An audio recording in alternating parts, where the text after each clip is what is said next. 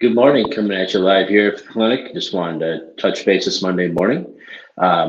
So the question of the week this week is, what is sciatica? Or some of you call it sciatica or sciatia or something like that. It's called sciatica. Sciatica is a thing that we meet a lot of new patients with. A lot of people come in, they're curious about what it is. Well, in your lower back, you have five vertebrae, five lumbar vertebrae. Those vertebrae have nerves that come out. On the bottom ones, those come out and they all get together and they form one big nerve called the sciatic nerve. The sciatic nerve is probably about as round as probably like a nickel, and it goes all the way down your leg. It starts in your lower back, travels down through your rear end, down the back of you're down by your hamstrings. Then everything knee below is a sciatic nerve. Your thighs are a different nerve, but everything else is the sciatic nerve. And what can happen is when you have a rotation or a subluxation in your lower back, your L3, 4, 5, or your actual sacrum, your tailbone, that can irritate the sciatic nerve.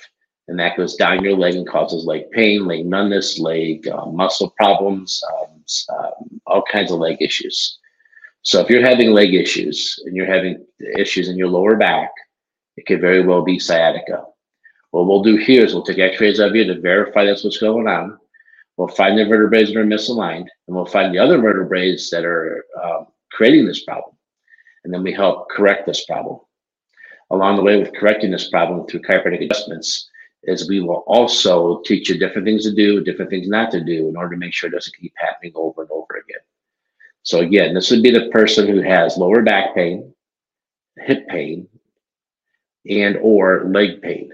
That would be all part of the sciatic nerve. It goes all the way down your leg into your toes. If you have any questions about sciatica or anything else with chiropractic, feel free to reach out to us. If you have a question that you'd like us to answer here, go ahead and send us a direct message or email us or call us or stop in and ask us. And maybe next week, you'll be the question of the week. Other than that, everybody have a great day, great week here, and we'll talk to you real soon.